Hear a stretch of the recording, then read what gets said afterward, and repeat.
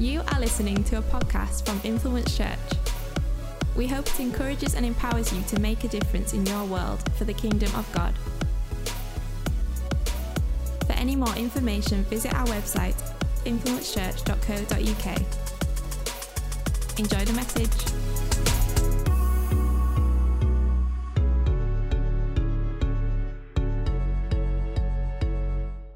Okay, do you want to take your seats? Do you want to take your seats? So good. So yeah, this time tomorrow I will be on a flight. I made the mistake of looking at the seating plan, and it's not good news, people. I am middle seat all the way, 18 hours, fun times. But Ben is obsessed with making sure I don't get a migraine. So it's like hydration crazy. So I'm downing bottles of water like no one believes. This is not thought through, though, the fact that I've got to now preach for half an hour. So if I suddenly say, talk amongst yourselves, no questions asked, okay? Trying to prepare to fly and preach. This is the problem with sacrifices. But yeah, please do be praying for us. There's some incredible things we're going to be doing over there. Obviously, some of the stuff you'll see on social media, what it looks like is, oh, look at them. They're just sat in coffee shops all the time eating cakes, but which is obviously what we're really doing. And there is definitely a day I'm at the beach. But a lot of the stuff that we're doing cannot be put on social media for obvious reasons. But just be praying for some stuff. When we land, we're kind of hitting the ground running. Within 2 hours, we're doing stuff. So please pray that I'm well. Last 2 times, not come back well. So let's just pray that the Cambodian food finally agrees my stomach and that God moves and protects us. But it's such a privilege as a church that we pay some of their staff over there. So we're going to go and see some of the staff. Remember, a couple of years ago in lockdown, we built a house. We paid for a house we built for one of their team members. So just incredible to walk past that house and think, we paid for that. Like, just amazing, part of what God's doing. But let's just pray before we open the Word of God. Lord God, we thank you that you are so good. You are so faithful. You are so for us. And even when we don't see it, God, we know that you are working things together. God, we pray right now, would you awaken our awareness of you, Jesus? Amen. Amen. So I've got 2 kids. Well, they're not really kids now. One's an adult and one's almost an adult. And there's the perks and disadvantages of having kids. Those of you who are considering it, this is some insight for you. Disadvantage is the floor's always sticky. 18 years on, I don't know what the stickiness is, but it's been in our house for 18 years. When we've moved, the stickiness has moved. Towels are never dry. Anyone else recognize this? I don't know what happens to them in that bathroom, but they are never dry. The good thing is, though, you get better snacks because you feel more justified in buying party rings and stuff like that when there's kids, even if they don't eat them, I eat them, but you feel like that's good. And there's places that you can go with them that it's not really approved of if you don't have any children, like soft play centres. Now, soft play centres are, in one hand, a form of torture. And I think the sound that you hear at the soft play centre could be used as a torture or punishment for people, because that is like another level. Anyone who ever complains about the noise here should go to a soft play centre, and then they'll be glad to come to church, because it's just awful. But soft play centres also have slides and stuff like that, which is good. And you can't go as a 42-year-old on your own to a soft play centre and think, what should I do today on my day off? I know, I'll go on some slides. You really have to take someone with you. So there's advantages to having children. You get to go to a place like that. And when Asher was about 2, I haven't told him, I'm telling this story, but it's too late now. So when Asher was about 2, I decided he would like to go to a wildlife park. He didn't really like animals that much, but I like giraffes. And so we're going, and we're justified now because we have a toddler. So we went to South Lakes Wildlife Park, and we'd done preparation with him beforehand. We'd bought a book of pictures of animals, and he'd learnt the noises. He's still learning some of them. You're doing well, aren't you, Ash? Monkeys, have you learned that one yet? Can you do the monkey? No, still struggling with that one. Maybe Tim and Sharon can help him later. So we're learning monkey noises. We're learning, oh, look, here's a bird. Here's a giraffe. What do giraffes do? They don't really make a noise. That's a hard one. What do penguins walk like? And so we did all this kind of education. What does a lion do? So he'd be like, rah. Yeah, that's right. We're going to see a lion. And so we got to the wildlife park. We looked at the animals. We fed the giraffes. It was a great day. His favorite part by far was the gift shop, which basically he just kept wanting to go back to shop. And we're like, no, that's just Poundland with an extra 0 on the top of this chat that you get in there. And fruit shoots. They were like the highlight for him, fruit shoots and the gift shop. But finally, in the back corner of the safari park was the highlight. There was the lion. We had waited for the lion. We were excited for the lion. We got to where the lion is. Kind of pulled him up in his little pushchair. And I was like, Ash, look, lion. And he was like, bud. And I was like, no, lion. And he just kept saying bird. And I was like, oh, no, we've got a broken one. Doesn't know the word. I haven't done enough training with him. He thinks a lion, the word's bird. And then I realized he was pointing at a little sparrow that was in front of the lion and just pointing, hello, bird, bird, bird. And I'm like, lion, behind it, bird. And then was like talking to this bird, like, we have sparrows in our garden. They like our garden. We don't have lions in our garden. And I'm like, we have driven you 3 hours. If you've ever driven a toddler, that's a feat of something else. To see a lion, he liked lions in the books. And I'm like, Asher, lion, bud. And I'm like, oh. And then all of a sudden, the lion made his presence well known. I don't know if you've ever heard a lion roar, but I don't think I had until that moment. And it was like the ground rumbled and the tree shook as the lion opened its mouth and let this roar out that just was phenomenal, like a noise I haven't heard before. And suddenly, Asher started to compete for the level of noise with his screams as he realized, in fact, behind the bird was a lion, and he had said hello. And so then all the way back, we had to kind of run with him in the pushchair. And I know like lions, I know like lions, I know like lions. And it took a while to ever convince him to go back anywhere where there might be lions. And for a while, are there lions there? No, there's no lions at church. I can guarantee no lions. Had to keep checking with Colleen. No lion crafts. We're not doing any sort of, no Daniel in the lion's den. We're not talking about the lions at all, because lions are scary. And here's the thing. I want to talk today about a perspective. When he was looking at the lion, all he could see was right in front of him this tiny bird that was kind of inconsequential. I mean, not to people who like birds or God, but to me, I'm like, this is just a sparrow. But sometimes we miss the bigger picture of what's happening. Think about your mornings, your Sunday morning. I'm going to paint a picture and see if you relate to this. You wake up on a Sunday morning, you're excited for church. You know that God could move. You know that this might be the day you get your breakthrough. This is going to be a day where you're going to worship with your church family. You know that at the very least your kids are going to be without you for 40 minutes so you can have a break. You know that there's going to be a word of God preached. There's going to be an opportunity for you to respond. You're excited to be in church with your family. You then have coffee that's still warm. And it's good. You have toast that's just level 3, perfect toast temperature. Butter's melting, but it's still warm. It's a good morning. You do your hair looks normal and good. Your makeup's all there, and you're fine. And then you just think, just before I leave for church, and your kids are dressed, and everything's okay, and you're ready, you're excited for God to move.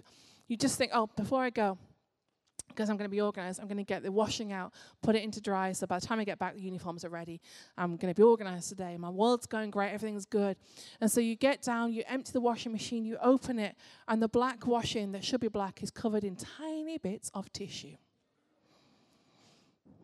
And you lose your freaking mind. Because you have told them 6 billion times, check the pockets. Anyone relate to this? A lot of people. Interestingly, it's mainly one gender that are raising their hand on this. And you shout. Child number 1 gets angry because that's probably their fault. Child number 2 starts crying. Husband is confused. Why is this such a big issue? And then suddenly it becomes the issue of the day. You don't want to go to church anymore because you can't stand sitting with his family any longer. But you know you're going to have to go because if not, your life group leader is going to message you about where were you. And you don't feel like a tissue is a good enough reason to explain it. But you know that deep down this is an attack on your personality. And you go to church and you with gritted teeth, you worship because Soph's told you to. And you put your hands up and you just, it's ruined the day. Why? Because of a tissue. Anyone relate to a small thing absolutely thrown your day? The lion's there, but you're focused on the sparrow. Maybe it's not a tissue, maybe it's a text. Day's going fine, all of a sudden you get a text and you're like, Grr! The text, why would they say this? Why would they not say this? Or you see something on Instagram that you weren't invited to. I mean, you might have been, you don't check your messages, but you probably weren't invited to, and so you get offended. Or you hear about something and it gets into your spirit, or someone cuts you off when you're driving, and suddenly you are completely thrown by this event that happened. You stop focusing on the lion, you focus on the sparrow. Sometimes the thing that throws you off course isn't a small thing like a tissue in a pocket or a text. Sometimes you're on your way somewhere. You're following the purpose of God. You're walking in step with him. And something happens that you did not see coming. You get sick. And I'm not talking a cold. You get sick that it starts to hinder your life. Someone that you love dies. And you don't expect it. No one hopes for it. But suddenly that's happened. Something happens to you. A deep hurt happens. A sadness comes. And then you start to lose hope. I'm talking in the Bible today about some people that said they had hope. I wonder how many of us had hope about something, and then our reality is that that's not really what we're living in. We had hope that by now we'd be married. We had hope by now we'd have a baby. We had hope by now we'd be financially secure. We had hope by now we'd stop walking around and around the same thing over and over again. We had hope we'd be free of anxiety. We had hope that our kids would be in church again.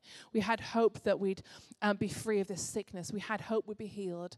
And yet our reality is right now that is not what we're living in. Here's what happens. If you think of it like this, check which way is which. If we think of this as hope, we had hope. We'd come to the front of a service maybe or Rise conference or something, and we'd prayed and we'd hoped, God, would you heal me? God, would you restore me? God, would you fix my marriage? God, would you help me kind of get a grip on this? God, would you do something? But our reality is actually, if we're honest, and we're not just smile and wave Christians and pretend everything's fine all the time and dead easy, our reality is quite separate.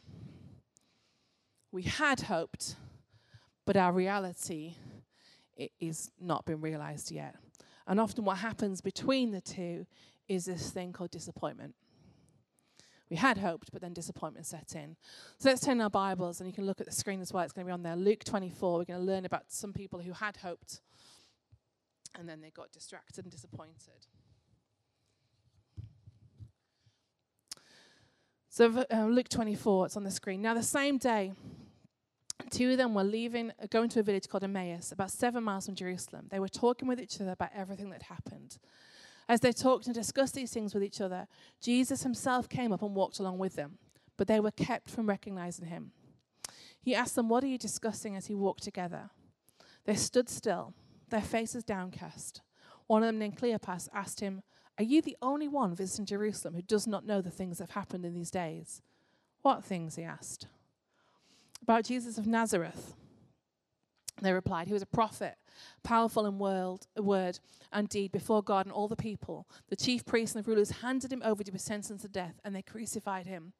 But we had hoped that he was the one who was going to redeem Israel.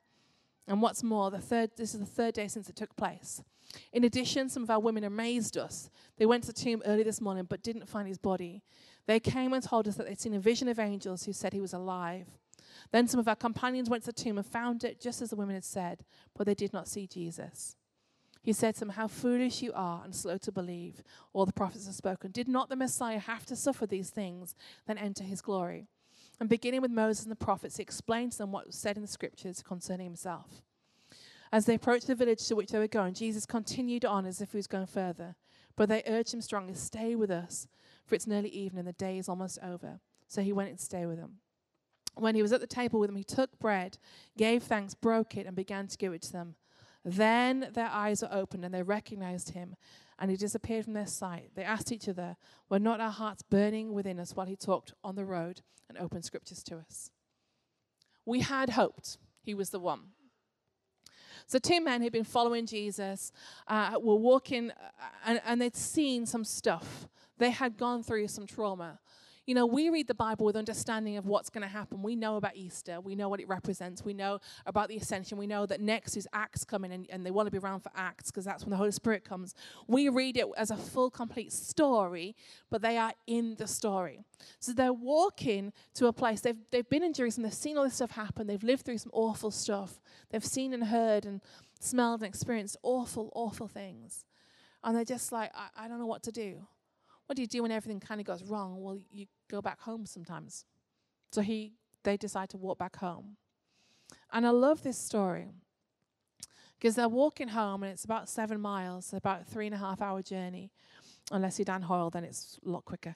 But they're walking home, and Jesus is suddenly there.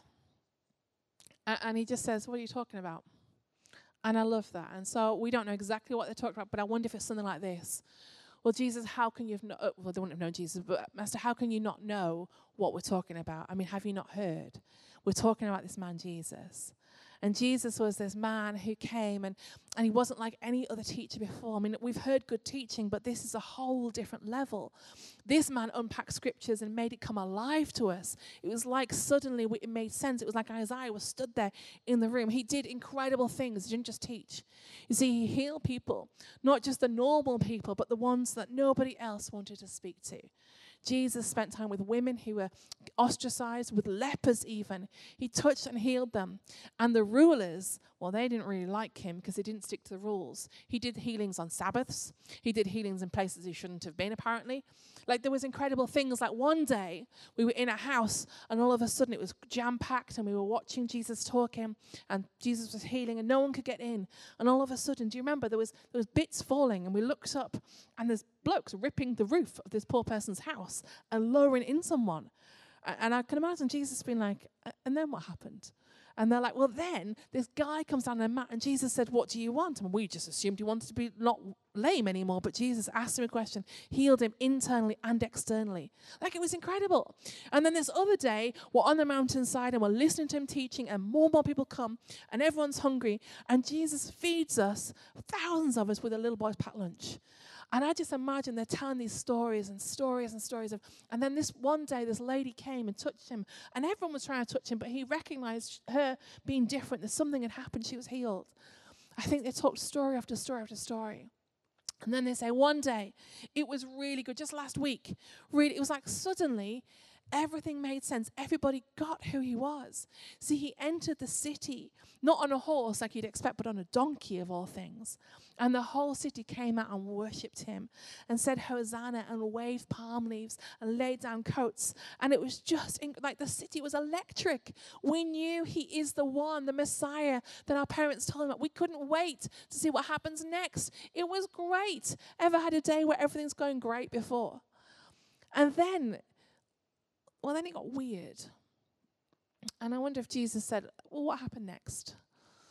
And he said, well, then it got weird, because then there was rumors of him being arrested, but no one could quite say what he was arrested for, because Jesus wasn't just a nice person. He was a good person. All he did was good and kind and lovely and amazing. And he healed all these people, and yet they arrested him. But we knew Jesus, he's going to do something incredible. He's going to pull it out the bag, because a while ago he walked on water and made dead people come alive. So no soldier's going to be able to pin him down. Surely. So we waited for a miracle. We prayed for a miracle. And then we heard more things of him being tortured and beaten, and rumors that he was going to go on a cross, but we knew that couldn't happen because it's Jesus.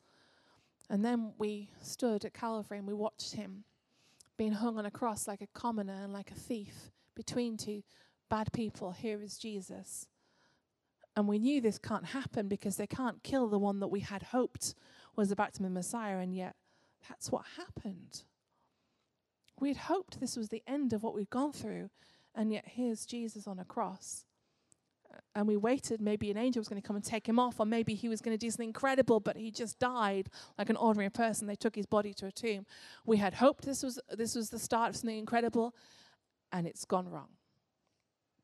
And now some women have gone to anoint his body with oil and prepare him for burial, and he's disappeared. And they've got all sorts of theories, and Peter's got involved, but Peter's traumatized and doesn't know what he's talking about. They're saying that he's been taken by angels, or he's alive or something. We don't know.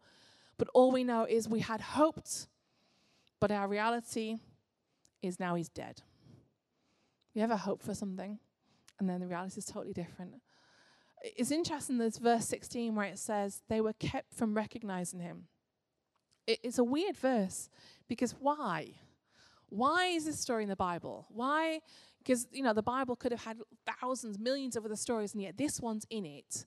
Why? Why was they kept from recognizing him? Well, there's a few theories. One is this. It could be that his body and face was so badly disfigured by what he'd gone through that they couldn't recognize it as him. Could have been that because his beard was possibly ripped out, or all these things. It could be that that's why they couldn't recognize him. Or another theory, and my theory is this, that they were so distracted, so disappointed, so stuck in this bit between their reality and their hope, that they weren't even looking up. They were consumed with what they'd gone through. And disappointment is a really, really hard emotion to walk through. And I think it's even harder as a Christian, if we're totally honest. And in this church, we don't do kind of fake, like, everything's fine, because sometimes it's not fine. Sometimes disappointment is a reality that we are in. We've prayed, and yet our reality is not yet. 2 weeks ago, when Pastor Ed was here preaching, I don't know if you remember, some of you might remember that I was leading the service, and we had this whole time where we prayed for each other, and the Holy Spirit was so powerful, and God was moving, and I had hoped that Noah, my 15-year-old, will get healed. That was my hope. I'd come ready, believing for a miracle, and by the end of the service, I was on the way to James Cook with him because he'd got so poorly quite quickly. And I remember, I had put the things together and thought, oh, that's not great. I just prayed for a miracle, and now it's even worse that he's literally having ECG in hospital by the end of the service. But when he said to me, Mum, I thought I might get healed today, but now I'm in hospital. It's hard, and this is the reality that we sometimes live in. We had hoped, but our reality is sometimes very far from that. So what do we do? How do we manage? How do we juggle this? How do we live still with hope, even when our reality is very different? How do we not get overwhelmed with our disappointment? Here's the crazy thing about this story. They had hoped. Jesus is back on the earth, back from the dead, risen in full bodily function. He's there, fully man, fully God. And if I was back from the dead, I have some theories of what I would do.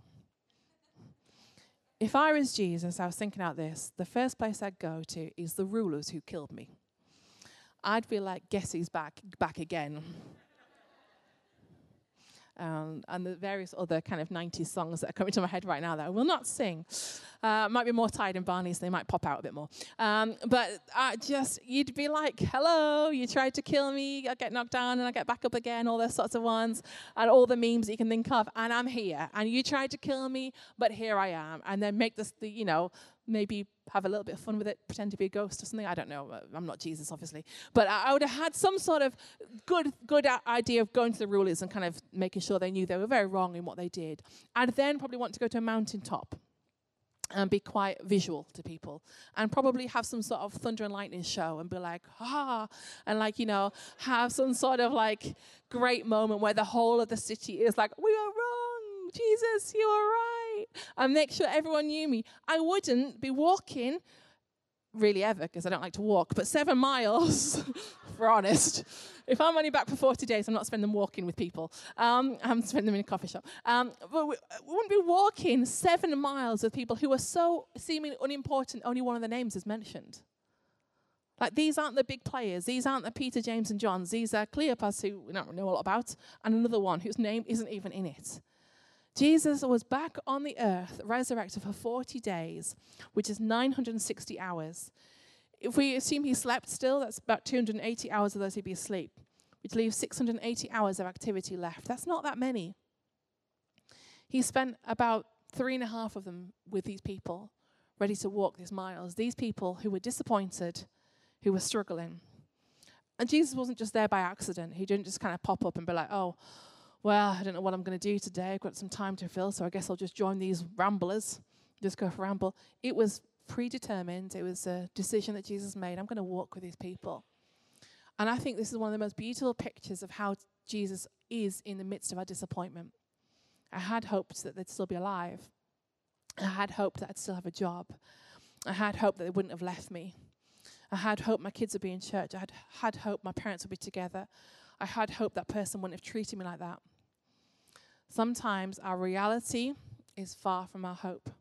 And in the midst of it, we get disappointed, distracted, Some of us, rather than dealing with the reality that we're living in, that it's so far from what we're hoping for, we distract ourselves with loads of stuff. If I just binge watch constantly, then I won't have to think about the pain that I'm in. If I just kind of keep myself incredibly busy on this kind of treadmill of life, then I won't have to stop and think about the lack of that I've got right now. Or addiction. Often when you look at the root of what it often starts with, an addiction to anything, whether it's substance or anything else, it starts with a lack of hope and a reality that's so far away from what they wanted to happen. And I'm not just kind of trivializing these things, but these are the realities that some of us are stuck in. Or we get dissatisfied with life. We become numb to stuff because actually protecting our heart is better than keeping hope in, because a hope that's not realized is painful. Or sometimes we get angry. Anger gets in here. Well, if God really does love me, if God really is who he says he is, then why am I not healed yet? Either he's bad or he doesn't like me or he's not real. And so anger and bitterness gets in. Quickly, shame gets in. Maybe I'm not good enough. Maybe that's why God's not providing for me. Maybe I've messed up in some way. And do you see this gap can get filled with so much stuff, so much junk that is not of God. I wonder what would happen if we put Jesus in there. I'm not just talking like a wishy-washy, like, let's just pray, say our prayers in the morning and kind of, then live our lives. But I'm saying, honestly, if in the midst of between here and here, Jesus is here, because that's what this story is, that Jesus is there in the midst of this pain. I love that Jesus is with them. And then there's this moment where he breaks bread and it's like suddenly, oh my goodness, it's him. Maybe it's the way he prayed. Maybe it's the way he broke bread. Maybe it's just that they just suddenly had let go of some of the things that were blocking their view before, and suddenly they'd seen that Jesus is here. And I wonder sometimes if we look back on our disappointments, on our lack, whether we start to see things a little bit differently. Because I bet the conversation that followed after Jesus had gone was like, can you imagine you've talked about someone for 3 hours and then you realize that person is the one that you're walking with? That's awkward. You'd start replaying that conversation over quite often, wouldn't you? I wonder if they're like, when we said this, we started to feel, our hearts started to burn. We start to look back and think, oh, Jesus, when I was disappointed, when I was dissatisfied, when I was angry even, Jesus, you were there. I did this as I prepared this message and thinking about all the times when I've been disappointed, where my hope is not where my reality is right now. And I started to think a little bit about it. I started to think about the time when I was in hospital 2 weeks ago. And as we were driving, or Louise was driving us because Ben was at the other side of the country, I started to remember that texts started to come from friends saying scriptures that I'd read recently. I started to remember that in the midst of the hospital, suddenly we started to get the right doctors. We were seeing really quickly. I started to see Jesus moving things together. And now, because of things that have happened, we're in a kind of clinical trial type thing that is a 74-week wait, the doctor said to us this week. 74 weeks. We've got in within 3 weeks. God can make things work together. Sometimes it doesn't look the same. And I remember the time when I was pregnant with Noah, just before he was born, and they started to induce me. There was all sorts of problems, and they sent Ben away. I remember sitting in the bathroom thinking, I can't cope with this. And it's the worst sort of panic attack type moment I've ever had in my life, thinking, I might die, he might die, I don't know what's going to happen. And I remember in that moment the presence of the Holy Spirit greater than I've ever felt before or since, where I felt physically like God is in the room with me, holding me right now. I remember he was there. It didn't change the fact that there was difficulties, but he was there in the midst of it. I remember the day that I got a phone call that was awful and changed my future, and just so disappointing, so not what I wanted my reality to be. I remember instantly when that happened, that morning I'd read Psalm 90. I'd read it several times over and over again. I felt like the Holy Spirit kept saying, keep reading it, keep reading it. I remember thinking, I need to go to work. But this is what it says. It says, whoever dwells in the shelter of the Most High will rest in the shadow of the Almighty. I will say, the Lord, he is my refuge and he is my fortress, my God in whom I trust. And that just kept back to my mind straight away. And I was like, where is this from? And I remember that's Jesus. His word is in me. And so often what happens is we walk through things and it hurts. This world is nasty sometimes. People make stupid mistakes. People die sometimes. Things are painful. And I love this picture that Jesus isn't standing by, watching with his arms folded and saying, well, get on with it then. But he's there walking with them, in the middle of them. He's there in the disappointment. He's there in the dissatisfaction. He's there in the pain. He's not absent from it. He's walking with the people through the circumstance. I remember the time that I felt so physically overwhelmed with stuff that I remembered the conversation I last had with that person when I felt so physically overwhelmed with a situation that happened. That night I went to sleep and thought, I'm never going to sleep because this is happening. And it's like a thing playing over and over and over and over again in my head. That night I had a dream about a Bible story that I'd forgotten all about. And God gave me a word in that dream that I've held on to now for 2.5 years, that I go back to on a daily basis of, no, this is what the reality says right now, but my hope is in that one day something changes. Remember the time that I found out my friend had passed away totally unexpectedly, and feeling completely overwhelmed, completely burnt out, completely broken by it. And I remember the last conversation instantly when we found out she'd passed away. I had this memory of the last conversation of her saying, yeah, but I'm so thankful what God has done. I'm so thankful I get to see this. God is in the midst of disappointment. He's not absent. He's not kind of flippant about it. He's not just kind of, well, crack on with it and see what you do. The Bible says this in Hebrews 6, verse 19. We have this hope as an anchor for our soul, firm and secure. We have this hope as an anchor for our soul. And I just felt like an anchor is something that pulls two things together in a storm. I wonder if Jesus became, rather than this kind of, the disappointment came the gap, I wonder if we could allow Jesus to be the anchor that holds the things together, to say right now, okay, you can't see the hope because your reality is so loud, but if you just put Jesus in to anchor it and to hold it together, it changes things. Suddenly you think, okay, it's not as bleak as it was. The reality sometimes is still difficult. And Jesus gets that. I mean, he sat in the Garden of Gethsemane and wept and said, I don't want this to happen. That Jesus understands pain, and I love that. When you've ever been left or you felt hurt in some way, Jesus understands it. He's not a God who's absent. He's a God who understands pain and has had pain himself. And so when we go to him and say, I feel hurt or rejected, I feel that this is unfair, he knows and he hears and he understands. But I was thinking about trees in our garden. And you know, what happens with trees is they have this season called autumn. And when autumn comes, the leaves fall. And I wonder if the trees could talk, whether they'd say, oh gosh, this is painful. It feels like everything's dying and then falling away. And then what happens after autumn is winter. And winter, things get from bad to worse. Because suddenly in winter, it's really bleak. Nothing's growing. Nothing's happening. It's just grey. At best, there's a bit of snow. It makes it look a bit prettier, but really nothing's growing. But is something growing underneath? We can't see it, but something's happening. Something's shaking. And when you look now, when you're driving or when you're walking, you can start to see signs of life again. The snowdrops are coming through. The daffodils are starting to come through. Life is starting to come back. But in the autumn, that seems impossible to believe that can happen because it looks so bleak. And I wonder sometimes if we're walking through things and it feels like, God, where are you? I don't understand what's happening right now. I wonder if some of us are in autumn seasons where we feel like, gosh, you are taking things away from me right now. And I want to hold on to them. But God's saying, just trust me. Something's going to happen. Something is going to change. Something will get better. There will be a breakthrough that comes that one day you'll understand autumn had to happen for spring to come. Autumn had to happen to clear things out for summer to come. Sometimes stuff has to go from your life for other things to come in and make way, things that are better. And so when Jesus is talking to the disciples and he's saying, look, didn't he say something's going to have to happen?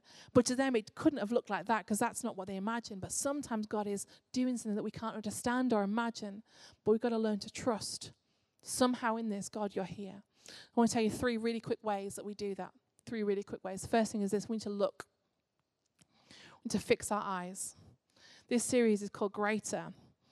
And the greater for this is that we need to have a greater awareness that God is with us. Oh, it's really easy at church. I mean, it's amazing when Richard's leading worship and Ruth's leading worship. We can have a great awareness that God's here because we sing it, we hear it, we feel it. There's the right music, there's the right kind of atmosphere. But when you're sat in a hospital room being given a diagnosis, look that somehow Jesus is here in this. Look for him. The disciples were so overwhelmed with what they were going through, they hadn't looked up from what their circumstance was. The Bible says this in Hebrews 12:2. Fix our eyes on Jesus, the pioneer and perfecter of faith. For the joy set before him, he endured the cross, scorning its shame, and sat down at the right hand of the throne of God. We need to fix our eyes on Jesus, see where he is, what is he doing, understand somewhere in this the Holy Spirit's here. And it may feel incredibly hard. And there are seasons that are incredibly hard. But we need to look, somehow God's in this. When I was sat in hospital 2 weeks ago with Noah, I had this revelation, and this is when I started to actually write this message, and I didn't even know I was preaching this week. I started to look and think somehow, and I had to almost fight my own emotions and soul. Those of you who with Mark Ritchie this week, fight my own soul to say, somewhere in this, God is doing something. And I can't see it, but I'm going to keep believing that somehow God is working this together for the good. And so I chose right now to stand in the hope rather than the reality. You have a lack of choices with many things that happen to you. You can't choose who stays, who goes. You can't choose some of your relationship things that have gone through. You can't choose people's opinions. But you can choose. I fix my eyes on Jesus, and I'll fight for it. I'll fix my eyes and keep believing, keep pressing in. Band, if you want to come. The second thing is this, talk. I believe that therapy is good. I have a therapist that some of our team sometimes see. I think it's good, especially if they're Christians, even better. I think that's good. But there is something that happens when you talk to people of faith. Sometimes you need to talk to people of faith who will help you see that Jesus is in it. Any numpty can point out the problem. Anyone can say, oh, that's a shame. Anyone can say, it's really hard right now. Anyone can point out that somebody passing away is awful. So anyone can point out that your parents breaking up is painful. Anyone can point out that this illness is difficult for you to navigate. But what we need is people who will say, actually, I can help you see that in the midst of this, somehow Jesus is there. Somehow that God is doing something. Somehow Jesus hasn't left you. He doesn't forsake you. When we were driving over to hospital with Noah 2 weeks ago, I love that I just put something on a group chat that I have with a few ladies in church, and within 2 minutes I had texts of people with scriptures, with reminders of, hey, come on, God gave you a word at Rise, we're going to stand on that word, we're not going to believe this, we're going to start believing these things. I had people praying for me. You need those people. The reason we bang on about life groups isn't because we think it's a good idea, we think it's a God idea. You need people who will stand with you when things are hard. You need people who will stand with you and believe that things will change. Sometimes we don't have faith for ourselves. I love the story of the men who lowered the guy through the roof. We need some of those sorts of friends in our lives who will say, okay, right now you can't get yourself to Jesus, but I'll get you there. I may have to drag you on a mat, but I'm getting you there to the presence of Jesus. And I wonder if there's parts of the man, when he's being dragged there, was saying to his friends, I mean, this is a bit stupid, this is a bit much. Like, maybe you should just leave me, maybe just go on ahead. Maybe, I mean, I've been through this thing before, it never works. But I love that these 4 men were like, we're taking you.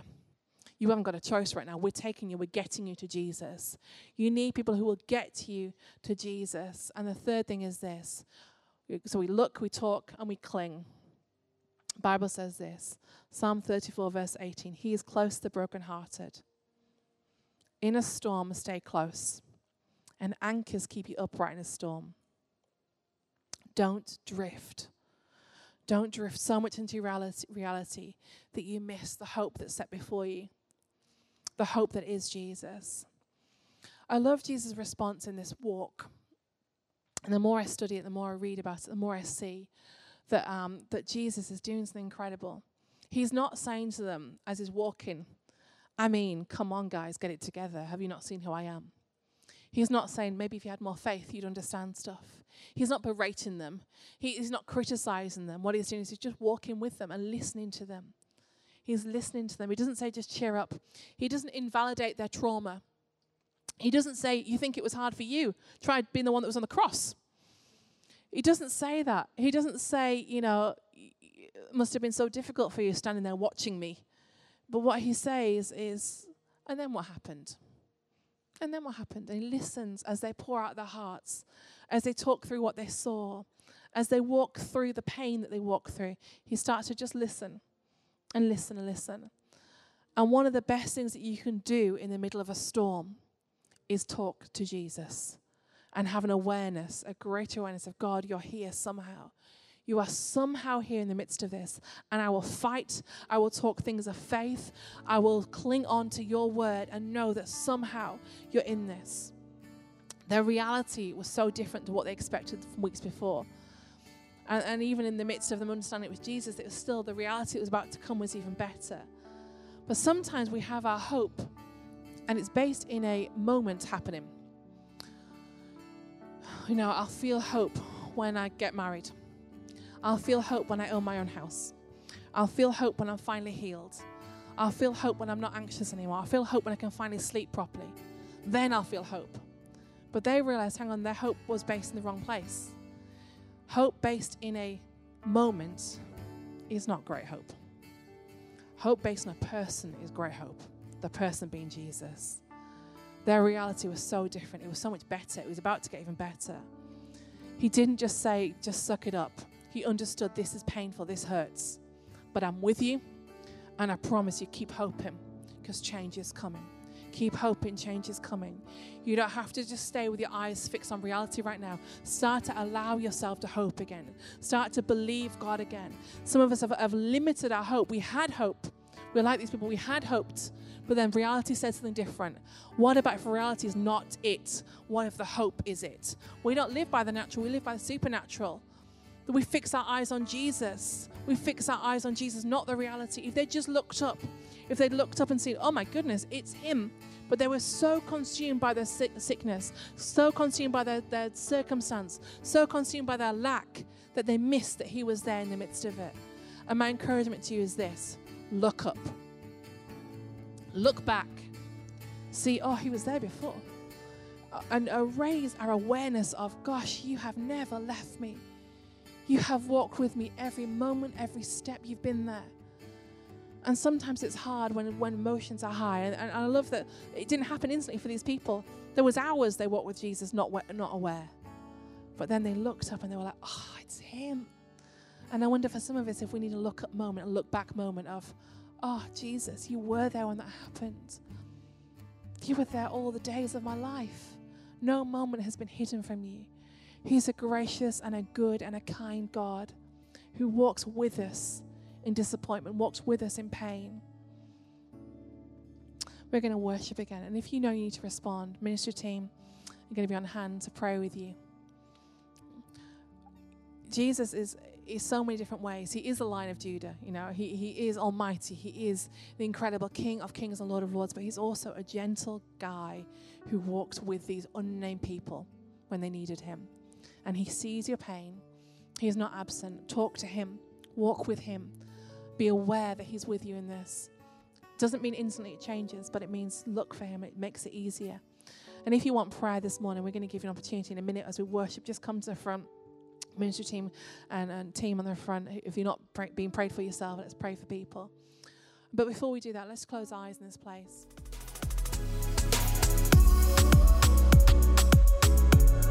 Thank you for listening to this podcast from Influence Church. For any more information, visit our website, influencechurch.co.uk. Influence Church, empowering you to make a difference in your world for the kingdom of God.